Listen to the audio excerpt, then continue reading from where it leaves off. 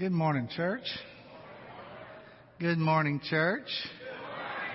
It's good to see everybody. Isn't it amazing? I love the fact that you can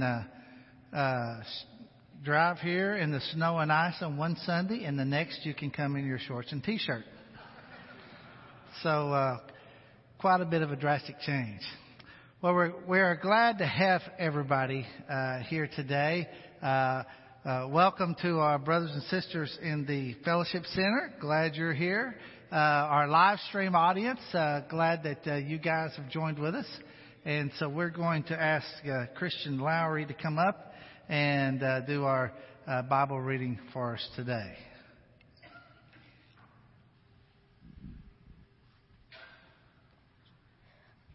The eunuch asked Philip, "Tell me, please, who is the prophet talking about, himself or someone else?" Then Philip began with that very message of Scripture and told him the good news about Jesus. As they traveled along the road, they came to some water, and the eunuch said, "Look, here is the water. What can stand in the way of my being baptized?" Amen. Thank you, Christian.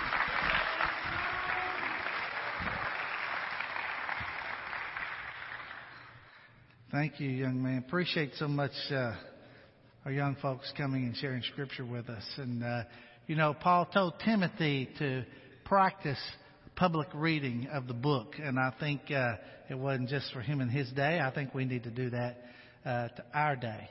And we need to publicly be reading. Matter of fact, in that story, we'll find out a little bit more later, the eunuch was publicly reading. He read out loud from the Bible, and it invited a great opportunity to teach the gospel. So as we get started today, by the way, I also want to make note of Chloe Thompson. Chloe was fourth in region in girls powerlifting. She's in the other assembly. So you guys in that other assembly, y'all give her a shout out, a clap.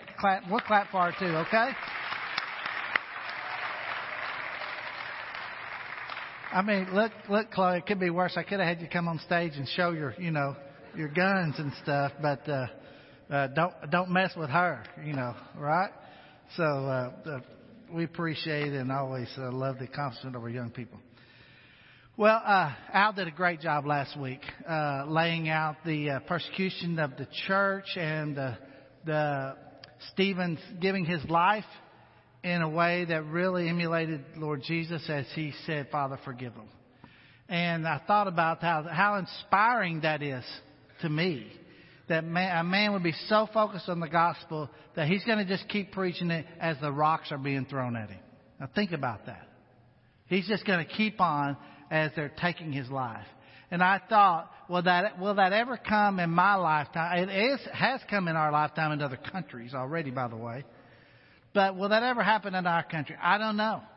It might. Because our world and our culture has turned upside down. And so we better be ready for some Stephens to step up to the plate. And as that happened, Acts chapter 8, this persecution sends the brothers and sisters all over the country. On that day, a great persecution brought out against the church at Jerusalem, and all except the apostles were scattered or dispersed throughout Judea and Samaria. And godly men buried Stephen and mourned deeply for him. But Saul began to destroy the church. Going from house to house, he dragged off men and women and put them in prison. That I could easily see happen in our culture if we keep going the way we're going. Saul, we'll deal with him later. What happens in his life. Those who had been scattered preached the word wherever they went. Now Philip went down to a city in Samaria and proclaimed the Christ. And when the crowds heard Philip and saw the miraculous signs he did, they all paid close attention to what he said. With shrieks, evil spirits came out of many, and many paralytics and cripples were healed. So there was great joy in that city. So first thing we see about Philip here and his mission is that he's going to a place called Samaria. So the Samaritans and the Jews did not get along. You wouldn't go there to their house. And yet, this is where his mission takes him. So he goes to a place that is a different race and a different religion. We can learn something from that, by the way. And he takes to them not a message of how they ought to make everything right in their social system, or how they ought to change the government of that city. He goes in there with a message of Jesus Christ is your Savior. Don't miss the message. The church is here to proclaim the message of Jesus to every race and to every religion and to every person. Got it? Because the answer to whatever's happening in our culture is they're so upside down they can't get the answers themselves. Jesus is the answer. So don't doubt it. Philip didn't go in there saying, okay, if I got any believers here that are willing to carry some signs and picket and let's protest somewhere, we'll make this thing change. He didn't do it. No, he went in there to a whole group of people that he knew as a whole disliked his own heritage. And he preached Jesus. And he helped them. He healed them. He used whatever power he had to mend the brokenhearted and to take care of the helpless. I like this part that you learn something about the Samaritans here. It says not they saw what he did, but that wasn't enough. They saw the signs, they saw the miracles.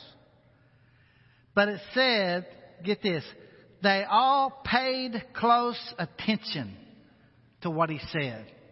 You know, it'd probably do us good to pay close attention to what's said about Jesus. And then, of course, as a result of that, there's great joy that fills this city.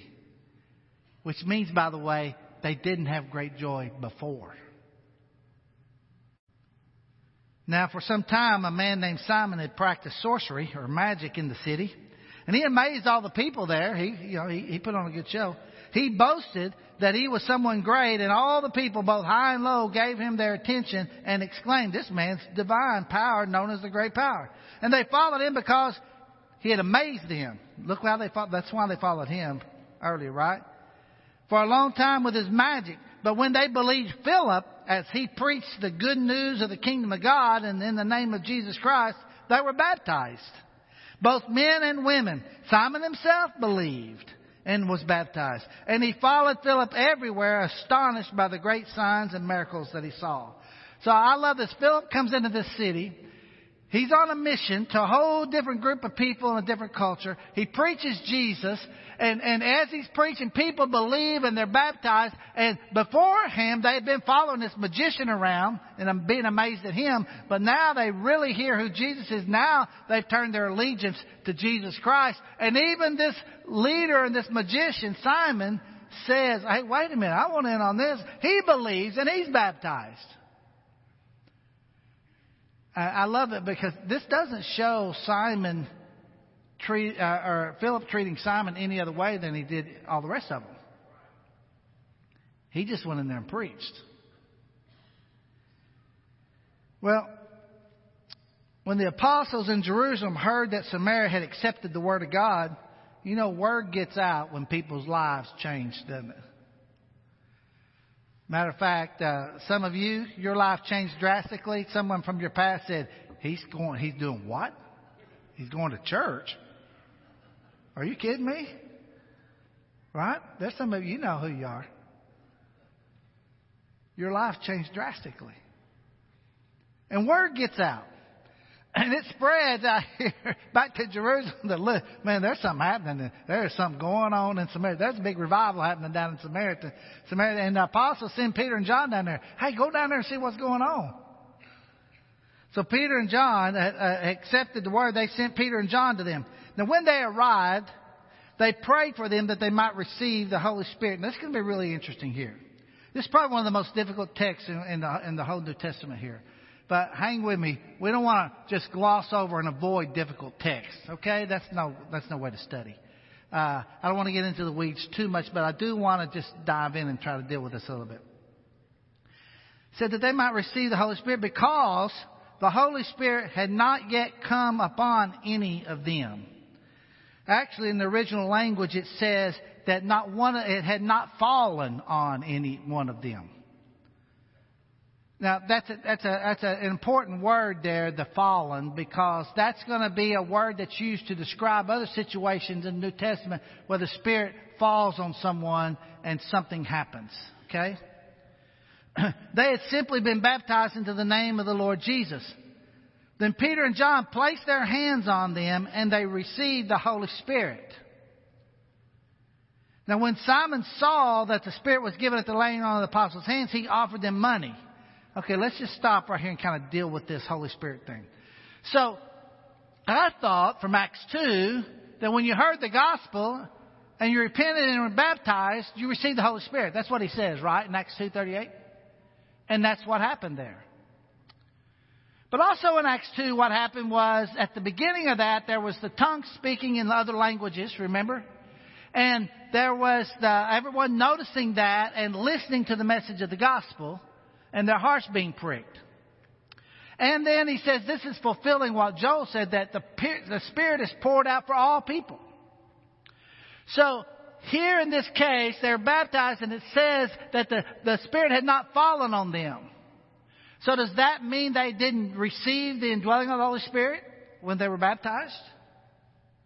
Well, if that's true, if there was a delay for somehow or another reason, God delayed them receiving it till the apostles got there, I think the only purpose could be to prove to those Samaritans that, look, you are just as valuable as the folks in Jerusalem, the Jews, and there's credibility there because the apostles, the same ones that were there in Jerusalem, now are with you, and they want to make sure you understand you're on equal footing. That's what a lot of commentaries think about this passage. Another one, which I tend to believe a little bit more, is this: that the idea of the Holy Spirit falling on them was the ability for them to do the miraculous gifts and the miraculous acts that the Holy Spirit gives as gifts. And here's why. Because when the Spirit falls on, as opposed to indwelling we have because we are God's children, right? It's a guarantee from Ephesians that we are the children of God and we're going to get what He's promised us. But the miraculous happening, the gifts of the Spirit, is something different. And so, what is Simon? Remember, he's watching this, right? And he sees that the apostles lay their hands on these people. And by the way, he's not one of them. So they didn't lay their hands on every single person necessarily there. But they laid their hands on some people. And they received the Holy Spirit. He fell upon them at that point. So what did Simon see? Well, you don't see the indwelling. What do you see? You see the miraculous deeds happening. You see the miraculous tongue speaking in languages. You see the healings. You see the lame walk again. That's what you see. So I really think what it is here is that the believers repented, were baptized, they became Christians, and the apostles laid hands on them and gave them the ability to do the miraculous acts and gifts of the Holy Spirit. And by the way, they were the only ones that could pass that on. Look, Philip had that gift earlier, right? Remember, he's healing people, taking care, but he doesn't have the ability to pass on that gift to other people. But the apostles do. And so they lay hands on them, and Simon sees it and says, what? I want that. What? The gift? No, he can already amaze some people with his own magic and trickery. He wants that. What? He wants the ability to make other people do that. Look what he says. When Simon saw that the Spirit was given at the laying on of the apostles' hands, he offered them money and said, give me also this ability, so that everyone on whom I lay my hands may receive the Holy Spirit. He wants to be able to make the group that he lays hands on have that miraculous happening in their life. That's my take on it. Now, if you disagree with me, that's okay. You have the right to be wrong. No, not really. I was just kidding there. No. I could totally be wrong about this. It is a difficult passage. But regardless of it, remember this. What the Samaritans got out of it was that they were not second-class citizens within the kingdom of God. Which, by the way, everybody we encounter in a different culture and a different race, regardless of where it is around the world or even in our own city, need to always understand there are no second-class citizens in the kingdom of God. And by the way, church, that means we don't treat people like they're second-class citizens. Now let me say a little bit about this. I'm trying not to get into preaching too much, but I'm failing.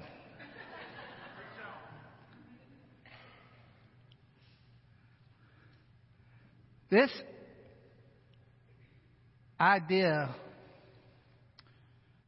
that you can look down upon someone else and they're not as valuable because of the color of their skin is totally foreign to the church of God. Amen. It must not be tolerated 1 inch. I don't care what country you come from, what color your skin is, what your education is. Everyone is valuable in the kingdom of God, and we've got to put a stop to this racism mess. I don't know any other way to say it. And we preached on it at this church for a long time, but I'm telling you, our black brothers and sisters went through terrible, horrible discrimination in this country, and the church should stand up for them and do the right thing.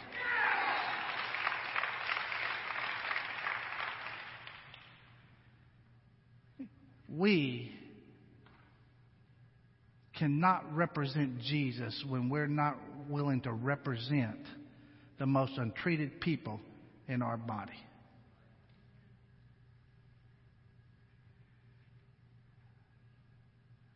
You would think you wouldn't have to say it,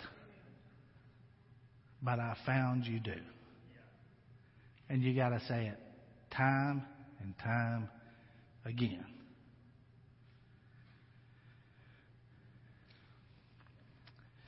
Well, let's move on. You say, whew, I'm glad that's over. Well, I got news for you. It ain't over. We got a whole other story here in this chapter about an Ethiopian eunuch. All right, so Peter answers Simon, may your money perish with you because you thought you could buy the gift of God with money. You have no part or share in the ministry because your heart is not right before God. By the way, Simon wanting to buy the blessings or the gift of God with money has not stopped. Do you know how many little churches are out there who are run by somebody that has the more money than everybody else in the church, and so every decision is run by the money people? This ain't stopped. Repent of this wickedness and pray to the Lord. Perhaps He'll forgive you for having such a thought in your heart. For I see that you are full of bitterness and captive to sin.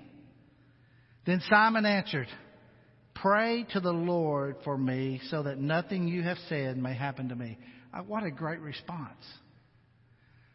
What a great response. Now, it doesn't really tell here in the text what all happened to Simon. Now history gives you some bleak images of him, that he kind of started Gnosticism later on and did some other stuff. But in terms of the Bible, all we know is that this is his response to the rebuke of the apostles. And I thought, what a great response. And when they had testified and proclaimed the word of the Lord, Peter and John returned to Jerusalem, preaching the gospel in many Samaritan villages. So they keep the message going. That's the mission, right? Jerusalem, Judea, Samaria, the othermost parts of the world, they got it going on. Now, Philip, this is kind of, you got Philip part 1 preaching to the crowd. And by the way, what preacher doesn't love a great crowd? Right? Al, isn't that right? Every preacher loves a great crowd. And what preacher doesn't love a great crowd where all of them are baptized? Hey, I'm in. Give me that crowd, right? How exciting that must have been. And then all of a sudden, right in the middle of all this excitement and growth, he gets reassigned. Now, some of you out there who have preached, you've been reassigned. You know how difficult that is, right? You're a part of something that you think is happening and going good, and all of a sudden says, you know what, we don't need you here anymore. We're going to reassign you. So Philip must have had a pretty good spirit of humility and openness to the direction of God. Because no preacher leaves easily a good group that's baptizing a bunch of people and everybody's happy with him. I mean, they don't leave those easy, right? An angel of the Lord said to Philip, go south to the road, the desert road, that goes down from Jerusalem to Gaza. So he started out, and on his way he met an Ethiopian. Now look, by the way, he just started out down there. He just obeyed. That's the first thing you see. He has humility, a spirit of humility, and he has a spirit of obedience. He's going to do what God tells him to do. So on his way out, he meets an Ethiopian eunuch, an important official in charge of all the treasury of Candace. By the way, that's a title, not a name. Like Pharaoh or Czar or whatever. It's a title. And she was queen of the Ethiopians. She ran the show. This man had gone to Jerusalem to worship. Now that's interesting. He's a Samaritan and he's a eunuch, which both were forbidden to be able to come into the temple and worship. So at minimum, he was probably at the gate there in Jerusalem. But he knew enough about seeking God, he went there to worship. Now I don't know what other business he had there as Sir Treasurer, but he's there. And more than likely wasn't traveling by himself. Typically somebody of that importance would have an entourage around him. And on his way home, he was sitting in his chariot reading the book of Isaiah the prophet. And he was wealthy enough to buy a section of the Old Testament, a scroll of Isaiah, which wasn't cheap in itself. And he has a scroll of the Old Testament. And the Spirit told Philip, go to the chariot and stay near it. And Philip ran up to the chariot and he heard the man reading Isaiah the prophet. Do you understand what you're reading? Philip asked. Now I want you to know 3 questions that this eunuch says. First, here you find the first one in 31, how. We'll explore that one. Then you find the other one, who, in verse 34. And then you're going to find why in verse 36. Got that? All right. So he says, he's reading and Philip asking, do you understand? And he says, how can I unless someone explains it to me? And he invited Philip to come up and sit with him. Now think about the humility of this guy. The eunuch, he's an important official. He's traveling around and he's reading this scroll. And Philip shows up on the scene and he invites him up. Philip just, he kind of dives in there with a conversation. Do you understand what you're reading? That could be taken the wrong way. Like, well, who do you think you are? Come along and teach me. If the guy had a lot of pride, he probably, wouldn't have been open being taught. But instead, he says, how can I, unless somebody explains to me. Now look, I love this because this is a divine mission, a divine appointment, and a divine reading. Think about it. If you're a preacher and you're in their time, there's no New Testament. So what part of the Old Testament would you love to find a guy you want to convert? What part of the Old Testament would you love him to be reading? It's just by accident. Yeah, right. The eunuch was reading from this passage of Scripture. He was led like a sheep to the slaughter, and as a lamb before the shearer is silent, so he did not open his mouth. In his humiliation, he was deprived of justice. Who can speak of his descendants, for his life was taken from the earth? And the eunuch asked Philip, tell me, please, who? Who is the prophet talking about, himself or someone else? So this guy has a willingness to learn, and he's diving in, saying, okay, I'm reading this text. Who's this guy talking about? And Philip began with the very passage of Scripture and told him the good news about Jesus. I love that. Just open up Isaiah and tell somebody the good news about Jesus.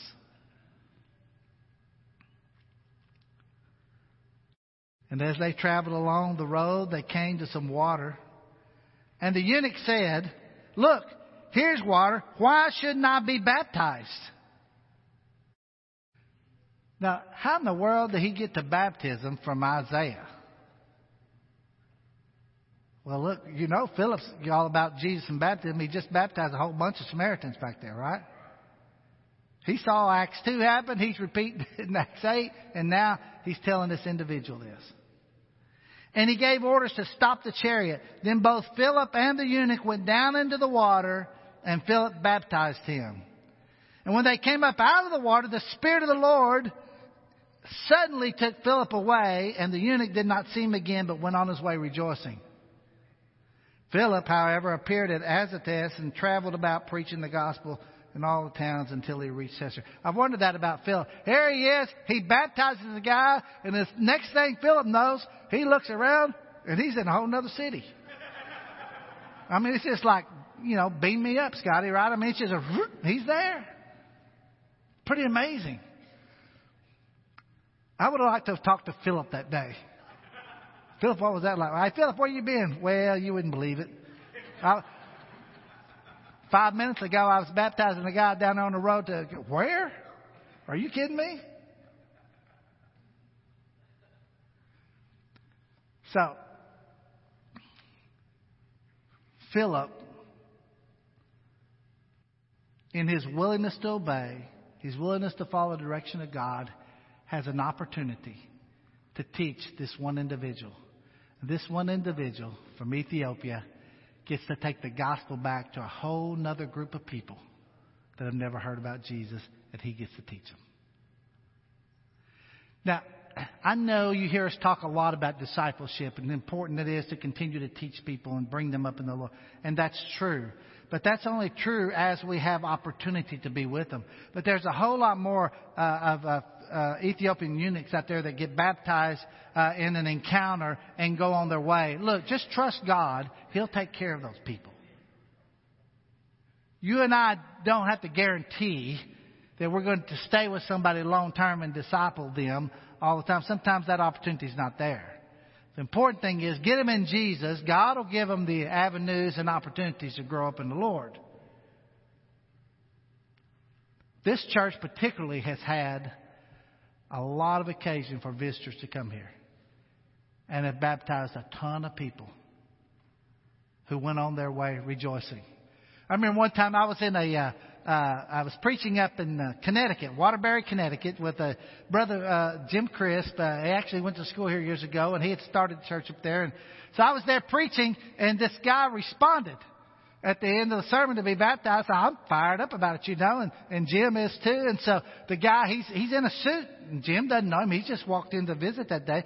So he goes back, and goes in the bathroom. We go back there with him. We said, here's something you can change clothes into. He said, no, I'm not changing clothes. He said, I came into this. I'm going to be baptized in this. And so, okay. And so we go right down to the baptistry. He's 3-piece suit, tie, everything. And right there, we baptize him right there into Christ. He walks up out of the baptistry. And by the time we get around the front, he walks down front, goes out the exit door, and goes on his way rejoicing. Strangest thing I'd ever seen.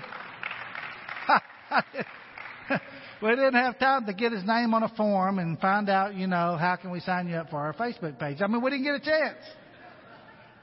We just baptized the man, and right in the same clothes he came in, he went on his way. And who knows how God used that man? Who knows? Well, Philip preached the good news of the kingdom. He crossed racial lines on both occasions, by the way. Preached the good news. Was open to God's call to go wherever he needed to go. He was encouraged by the apostles. They didn't come, by the way, down there to Samaria to criticize Philip. They came there to encourage him, be a part of it.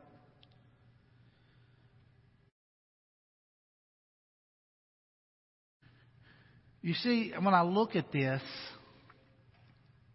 the whole book of Acts and the stories that come about, the telling about the movement of the church, it's not telling about how to do church. It's telling about the movement of the church. It's recording the history of what happened to New Testament Christianity. We don't need to explain the book of Acts near as much as we need to be the book of Acts.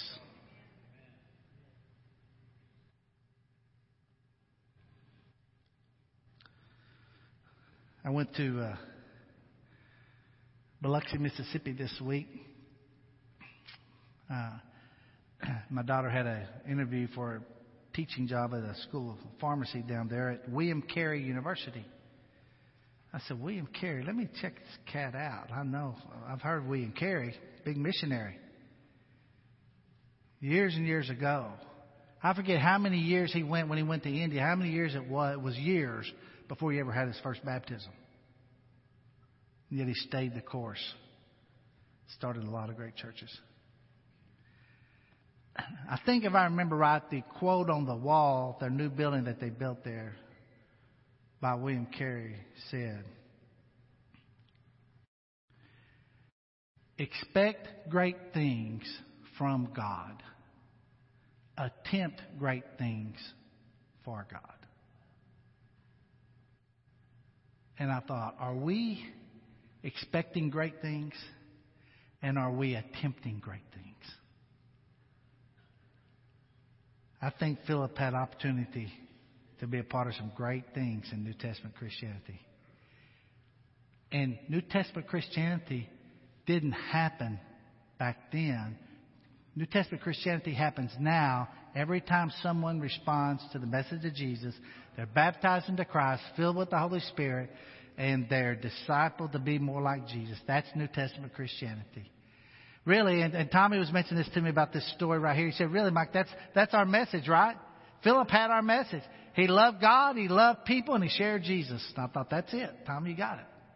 That's exactly right. Somebody ought to make a T-shirt that says that.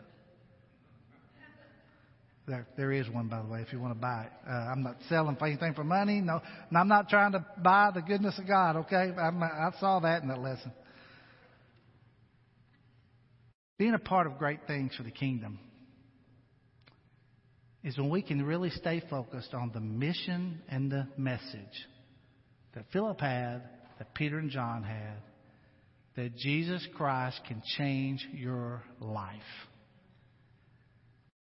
And this whole church is a room full of testimonies, rooms full of testimonies about how that is true from the gospel of Christ. You know, one man said, there isn't any place I'd rather be when Christ returns than riding shotgun in a 21st century chariot. And I would add, and sharing Jesus. Wouldn't that be great? When Jesus comes again, He bursts through the clouds and you're sitting right at your table or somebody else's table with your Bible open talking about Jesus. What a way for the world to come to a halt. Wow. You know, our church has tried to preach the gospel and not get off target. Look, remember this. Don't get caught up. There are difficult things to study. That's fine to study in depth. But look, the main things of the Bible are the plain things of the Bible.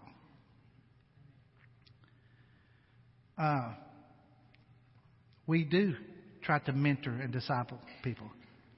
Remember where Philip came from? Remember a couple chapters early? He was one that was picked out because he was full of the Holy Spirit to serve and wait on the widows, wait on the tables. Remember him? So those apostles had discipled him, and they'd influenced his life, and now he's influencing the lives of others. Isn't that what it's about? I mean, can't you name? I was praying actually today during communion. I was praying, and I was thanking God. I like to look back, not just to the cross, first to the cross, but I also like to look back and think about. I was thinking about men that I've been privileged to have mentored me. I thought about Ray Melton and Randy Green, Tommy Emmons. Thought about men like Al. Couldn't help but think of Carl and Bill, who trained so many of us here. And how grateful I was and am for people who poured their life into me. We're fixing to watch a testimony of a young man whose different people poured into his life that made a difference as he came out of the world and into service for the kingdom of God. Pay attention. Let's watch this testimony. Hey, my name is Brandon Ward. I work with the youth ministry here at WFR. I grew up in a very broken home. My parents' marriage was ruined by my father's pornography addiction. And unfortunately, that was something that he taught me as well. That sin drifted down. And I just remember just being so upset and so sad and depressed. And through that depression, I ended up making some very bad decisions at a young age. I didn't experience God until high school. I got involved with a mentoring program, and I was able to go to a youth camp. And I just remember hearing God for the first time saying that He loved me, that He wanted more for me. I was tired of getting drunk, smoking weed, disappointing my parents. This pornography addiction that was ruining me. I was just sick and tired of it all. And God was there with me, and He said, give it to me. And so I got home from this youth camp, and I was just convicted to talk to my father, which we had lost contact for quite some time. And we'd had this discussion, and I told him I was baptized. I told him how happy I was about it, but I also told him, because of the pornography addiction, because of the things I've seen him do with women, I told him I had lost respect for him. My father looked me in the eyes after I was done talking, and he said, I don't love a son that doesn't respect me. And he said, you can get out of my house. So through that disappointment, I knew Satan was pretty happy in that moment. He knew that he wedged something in there into my life, which was doubt, which was fear again, disappointment. Getting into a relationship with a beautiful young woman, Christian is her name. She's now my wife. So there's a good end to the story. But at the time, it was a very unhealthy relationship. I treated her very poorly because I did not know what it meant to be a man, to treat a woman respectfully. I had a very bad image of what it meant to be in a relationship. And the hardest time was when Christian's family moved to Michigan. And, as a young high schooler, I thought my life was over. But a friend of hers family's, he saw that I was depressed. He saw that I was upset. And I thought he was a friend. But as it turns out that he had very different plans. His intentions were to just take advantage of me. And for 2 days, I was molested. And that was rock bottom. I had lost basically everything in those moments. That small sliver of maybe, that Christian image of I can be this man that God wants me to be eventually, that all disappeared. And that's how I lived my life. I lived my life knowing, hey, God is real. And He loves a lot of people. But for some reason, He doesn't love me that much. And it wasn't until my senior year of high school, me just depressed, walking around with no identity, scared for anybody to find out what happened to me, that I ended up making a friend in Harley Moore. She was different, and I knew that she was a Christian, and I was like, why is she different from me? The way she just talked about God and her faith in those moments was unlike anything I really ever heard before. It felt authentic. It felt real. And through that conversation, she invited me to WFR. I ended up meeting great men like David Bromley and Spencer Carroll. In my first introduction to really these men that at first I was really scared to trust because of these things that happened to me. But through time and through their perseverance and just their willingness to talk to me and spend time with me, I finally saw men that truly and authentically loved God. And I eventually worked up the courage to tell these men what had happened to me. And I expected shame. I expected something. I expected them to like pity me or something, but all I felt was love. I just remember breaking down and really experiencing truth for the first time in a long time. Through the youth group, I eventually got introduced to Zach Dasher and Ben Adkins and Gordon Dasher and these men, and they invited me to be a part of the college group. I learned what it meant to lead and to be a leader, to be a servant, and also with taking the time to spend with these men who were godly husbands as well, not just godly leaders for the church, but godly leaders for their marriage. I learned what it meant to be a godly husband. I praise God. I'm so thankful that God gave me the opportunity to marry this young woman. And through our marriage, we can glorify God and be together and serve each other and to serve our Lord as one. I praise God that He is so patient, but through time and effort, He taught me who I really was, who I really am, that I am a child of God, that I am a warrior for the kingdom, that I can stand up and tell the world no, that I can hear the lies that Satan has tried to tell me and to tell him that I know the truth about myself, that I can look in the mirror and be proud of what I see. God knew that He could get me here, but He knew that I needed godly men in my life, godly marriages in my life, godly women in my life to show me and to love on me and to tell the truth about me. Thank you so much for being my family. Thank you so much for trusting in me and seeing something in me when I did not see it.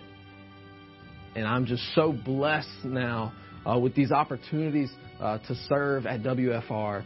And right now, I want to take that opportunity. I don't want to take it for granted. I don't want it to stop with me.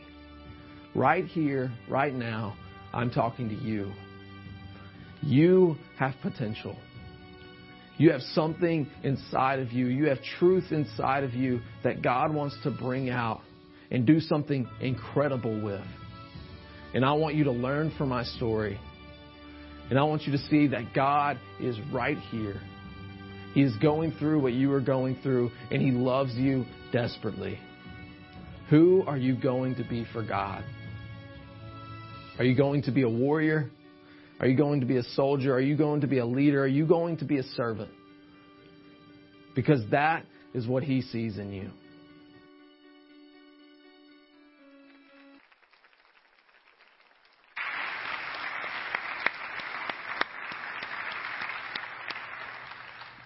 Thank you, Brandon, so much for being willing to share.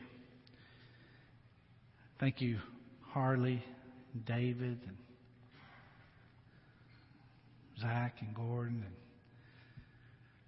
so many others that poured your life into someone to help grow them up and raise them up in the Lord. By the way, Brandon continues to take courses studying the Bible from Harding and online and growing his faith, and we are honored to be a part of that. Sometimes your chariot moment happens in the hall of high school. Right, Brandon? Sometimes a chariot moment is at a camp. Sometimes a chariot moment is the Uber you step into. Sometimes a chariot moment is the lady you meet at the grocery store. The person you sat down next to share a lunch somewhere. There are chariot moments for all of us. We need to be aware of them and ask God to bring us to those, just like Philip, with divine appointment, with a divine message that can change the destiny of someone we otherwise never would have met and been involved with in our lives. Maybe this is a chariot moment for you. You've never named the name of Jesus or been baptized into Christ. We're offering you that invitation. Or maybe it's a moment where you say, Mike, I want to be like Philip. I want to be conscious of whether it's a crowd or whether it's one individual. I want to be thinking about talking about Jesus to other people. Or maybe there's some sin or something, weight in your life that you want to get rid of.